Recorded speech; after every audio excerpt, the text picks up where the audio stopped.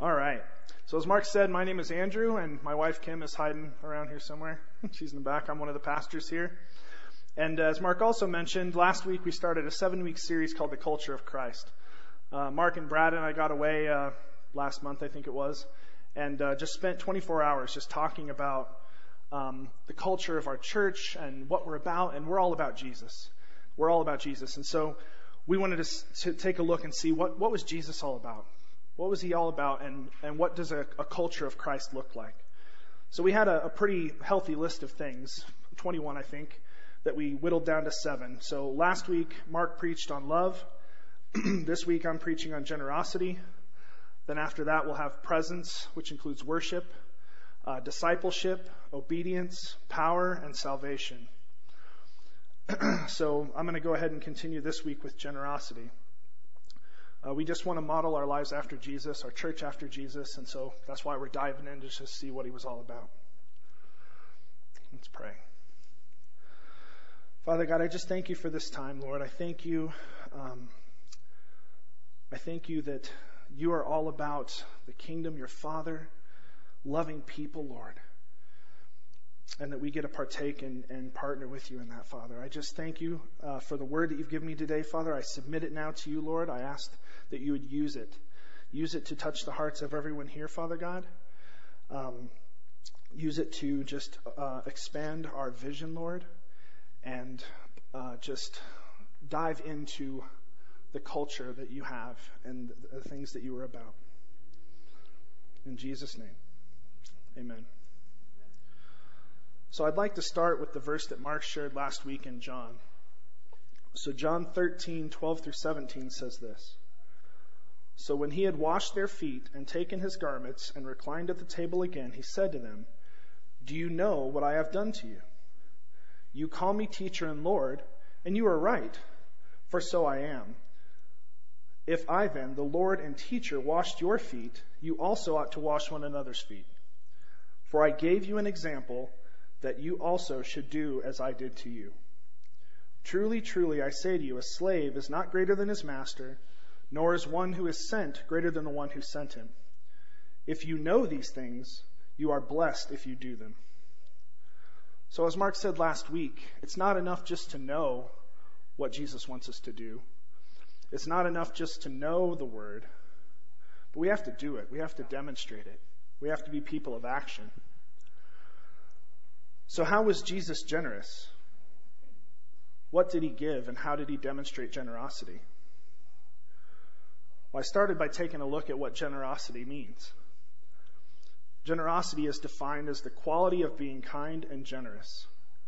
Liberality, giving or spending freely. Open-handedness, not withholding. Unselfishness, kindness, benevolence, big-hearted. Jesus was all of those things. He gave of himself freely and generously. He was open-handed, big-hearted, and kind. Jesus loved us, and he demonstrated that love for us. Generosity is love in action. So how did Jesus demonstrate this? How was he generous? Well, he was very generous with his time. Like all of us, Jesus' time on earth was limited, and he knew exactly how limited it was. And yet, he gave all of his time to the Father. All of it. If you were looking for Jesus, where would you find him? He was either in the presence of the Father in prayer or with people. He spent lots and lots of time with people. He'd go into towns, he'd minister, he'd have meals with people. He'd heal. He'd heal the blind. He just spent all of his time with people, pouring into people, because the people are the kingdom of God. And even though his time was limited, that's where he chose to spend his time. You didn't see Jesus, vacationing or just hanging out. I mean, he hung out with his friends sometimes, but he was still with people. He was still pouring into people. And we should do the same. And I'm not saying it's easy. We all have busy lives. We all have work and all the different things that we do. But if we're to model our lives after Christ and our generosity after Christ, then we need to be generous with Christ, with our time. We need to give him time. As Jesus was pouring out and ministering to people, he also knew that he had to go and get filled back up. So after long times of ministry, he'd go and spend time in prayer with the Father. So if we're going to pour out and we're going to spend time with people, we need to do the same. Generosity is a life poured out. That's what it is. And if we're expected to pour out, we've got to be poured into. So it's vital that we spend time with the Lord getting filled up so that we can continually pour out and not be dry.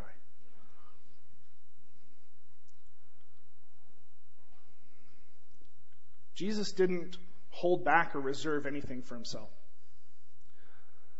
I love that open-handedness was one of the listed synonyms for generosity. As I thought about it, it really summed up generosity for me. It's not God's plan that we store him up, but that we pour him out. That's what generosity is all about. We're to generously share in all that he gives to us, just like Jesus shared all that the Father gave to him. We're to share his love, his word, his hope, his joy, his peace, all of those things. We don't have to store those things up. There's not some limit to how much of that we have. In Christ, we have unlimited access to all of those things. And it's not for us to store up, it's for us to pour out. And Jesus did just that. He kept nothing for himself, but he shared generously of all the Father gave him. Jesus spent countless hours with people, loving on them, sharing the good news of the kingdom, the hope of salvation. He healed the sick, he raised the dead, he cleansed the lepers, he cast out demons. In Matthew 10, 5 through 8, it says, "These 12 Jesus sent out after instructing them, 'Do not go in the way of the Gentiles, and do not enter any of the city of the Samaritans, but rather go to the lost sheep of the house of Israel. And as you go, preach, saying, the kingdom of heaven is at hand. Heal the sick, raise the dead, cleanse the lepers, cast out demons. Freely you received, freely give.'" That's generosity, friends. Freely we receive, and so freely we give. Of everything. Of everything. Jesus didn't hold this back. Jesus shared all that the Father had. Jesus was given from the Father the ability to raise the dead, to cleanse the lepers, to all these things. And he sent the disciples out saying, "Do these things. In my name you can do these things." He didn't hold it back. He didn't say, "I'm the King of Kings and Lord of Lords and only I can do this." He said, "No. This is the kingdom of God. I want people touched and healed and delivered." So he gave those same things. If we look and we think about all of the things that the Father gave the Son gave them all to us. All of them. Jesus freely received, and so he freely gave as well. Think about the Holy Spirit.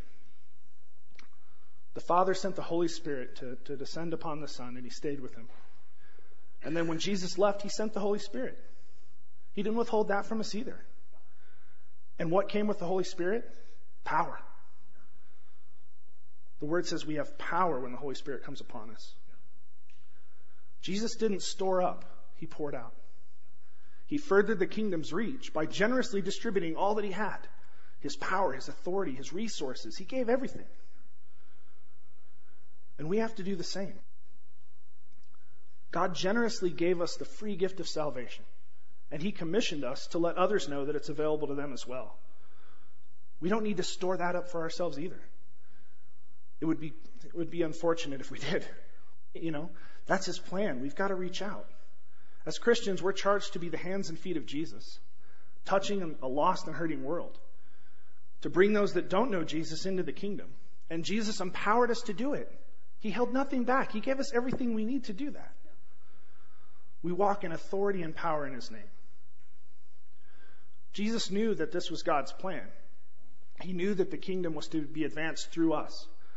God is the source, but we're to be the distribution network. We're not supposed to dam up the things of God as he's pouring things into us. We're not supposed to store them up. That's why generosity is so important. If we store it up, then the living waters get stopped up and they're not pouring out. We're not just filled so that we can be full. I mean, don't get us wrong. We all love to be full. We all love to be full of the Holy Spirit. Our belly's full. We love to be full. Amen. But we're not given every good thing from Jesus just to be full. Good. We got to pour it out.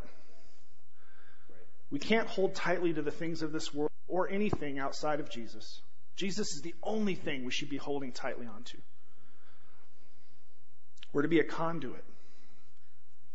God is our source, the source of all we have and all we need. And Jesus is what this world needs. So as Jesus pours into us, we have to pour Jesus out to them. We have to be generous with all that He's given us. And I'm talking all. The kingdom is resourced by God. And He does it through us. So we have to be willing to allow it to flow through us. We can't stop the flow. We can't hold on to anything but Him. Luke 18 through 23 says this.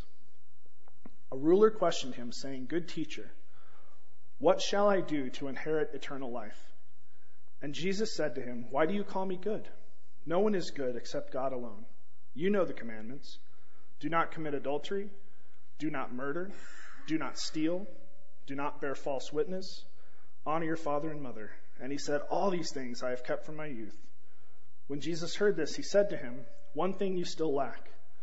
Sell all that you possess and distribute it to the poor, and you shall have treasure in heaven, and come follow me. But when he had heard these things, he became very sad, for he was extremely rich. It's not bad for us to have things or money, so long as money and things don't have us. If Jesus asks for our money or our stuff, are we willing to give it to Him? Jesus was. Everything He had, He gave to the Father. Are we willing for it to be used to resource the kingdom? Because that's God's plan. He gives to us and we give out. Are we willing to be generous? If we were faced with this, would we sell all we had and give it to the poor? Or does that make us cringe? Certain it does. It's a struggle for everyone. Jesus didn't store up treasures on earth, as His treasure was in heaven, and He instructed us to do the same. Matthew 6:19 through 21 says this. Do not store up for yourselves treasures on earth where moth and rust destroy, and where thieves break in and steal. But store up for yourselves treasures in heaven, where neither moth nor rust destroys, and where thieves do not break in or steal. For where your treasure is, there your heart will be also. We can't take it with us, friends. We can't take it with us. So why grasp onto it? Generosity really is a matter of the heart, as Mark said earlier. Are we kind and open-handed? Or do we withhold and store up? I think sometimes we just miss it sometimes. And we overcomplicate things. When we're faced with an opportunity for generosity, we get hung up. Who here remembers those math problems from school, the word ones? Yeah, I hated those. They could be so confusing and they could cause so much anxiety. I just remember reading them and I'm like, okay, if Susie has 6 apples and he gives a third to Jimmy and a third to Joey and an eighth to Sally and then quarters the remaining apples and shares them with the rest of the class, how many apples does Susie have left? And I'm like, I don't even know. 4 apparently. But when we're presented with an opportunity to be generous and share, this is the thing that starts going on in our mind. We've got these 6 apples and we're like, a quarter to what? And Lord, you want me to give this to who? But I'm not going to have any left. But what we don't realize, friends, is that our Father owns the whole orchard. He owns the whole orchard. We don't have to get hung up on these 6 apples we have in our hands. We don't have to. We make it more complicated than we need to. We forget that our Father owns it all. And He is a generous, generous God. While we're here doing math in our head, Jesus has a whole big monster bag of apples. And He's like, just let those 6 go. You're going to need both hands. Would you just give them away? We just hold on to it. It's a lack of trust, friends. We can trust God. God is trustworthy. And we don't have to see what He has in His hands getting ready to hold us to know that He's going to take care of us. We can't base our generosity on what we have in our grasp. We have to trust that the Father has it all. That He is our source. And Jesus really understood this. Think about it. He went around ministering and caring for people, but He didn't have the disciples hauling some big cart full of food and money. He didn't do that. He wasn't storing up resources. He was trusting that the Father was going to provide for every need. Now, they had a little bit of money. Judas carried the little money box around, but even what they were given in that went to the poor, except for the stuff that Judas was putting in his pocket, but that's another message for another time. Oh, Judas. But really, generosity, it's in part about giving. I read the definition earlier. It's also kindness and just the quality of being kind, and who's kinder than Christ, right? And it can be about giving money. It's part of that. The Lord does ask us for something. If we call the Lord our Lord and Savior, He asks for the tithe. He asks for that. But it's really so much more than that. Generosity comes from an understanding that all we have is God's. And that He didn't give us what we have just to keep for ourselves. In 2 Corinthians 9, 6-8, it says this. Now this I say, he who sows sparingly will also reap sparingly, and he who sows bountifully will also reap bountifully. Each one must do just he has purposed in his heart, not grudgingly or under compulsion, for God loves a cheerful giver. Why does He love a cheerful giver? Because a cheerful giver is demonstrating trust in Him. He loves that. He loves it when we trust our lives with Him. And God is able to make all grace abound to you, so that always having all sufficiency in everything, you have an abundance for every good deed. An abundance. So, if we have 6 apples and we give away 3 and we're like, He'll give us another one. But if we just let it flow, let the kingdom flow through us, let all of the resources that God gives us flow through us, we'll reap in abundance. We'll always have an abundance for every good deed. It's supposed to flow out. Jesus poured out His life for us. Poured it out. Left nothing. Left nothing. We're meant to give generously. And when we do, we reap generously.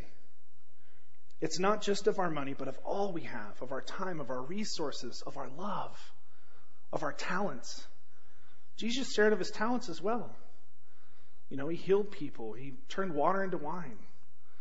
We can share of our talents as well. Maybe you can't turn water into wine. That'd be cool. But, maybe you can fix things, or maybe you can make a meal for somebody. We all have things that we can share.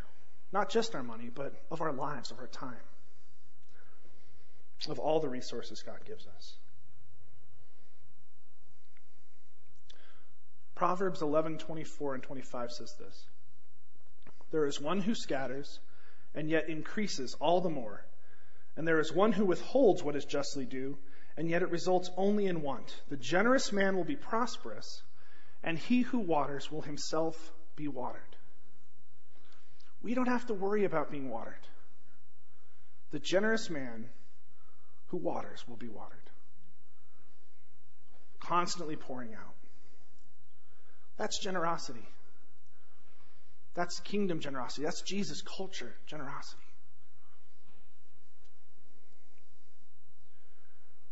If we're generous, we'll be taken care of.